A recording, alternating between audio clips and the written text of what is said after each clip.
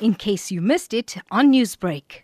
I think that it was an appropriate judgment given that many aspects of the lockdown regulations just didn't seem to make sense from a human rights, Bill of Rights perspective. We have a Bill of Rights that basically, manages our sort of individual rights as citizens of the country. And so when certain limitations and, restraints and constraints are placed on those rights, then of course there are going to be challenges. So I think that it was appropriate because the judge considered very carefully whether those limitations or regulations had anything to do with the main purpose of the lockdown, which is containing the spread, and he found that it didn't. What does it speak then about sentiments of society making its way to the likes of a high court and actually finding some joy? I ask this in the context of what we've heard on the ground a lot, with many saying it's okay for my children to go back to school, but it's not okay for Parliament to open. It's okay for people to queue upon each other in an alcohol queue, but it's not okay to visit your mother for her birthday. So, help me frame it and understand it in that context. A lot of those regulations just didn't make sense because there were contradictions.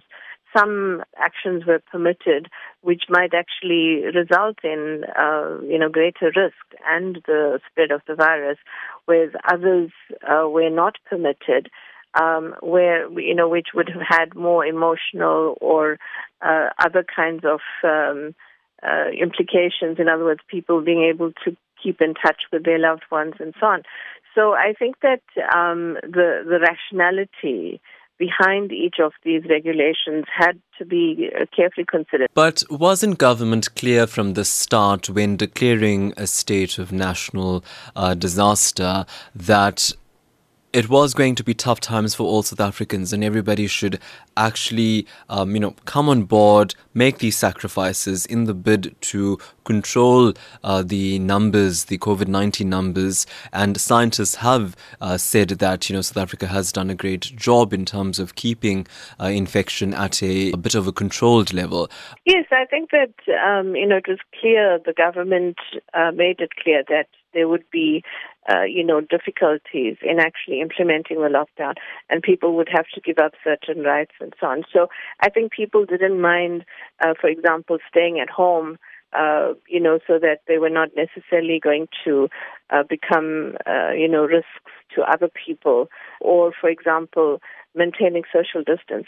But then in terms of other kinds of regulations, like, for example, not being able to buy certain items, which, may have been necessary, for example, baby items or baby products. So those kinds of sort of irrational provisions that were inserted into the regulations, they didn't make any sense. I think that people were very willing to give up some of those rights, but of course there had to be questions raised about other restrictions that were being placed on people which were actually irrational.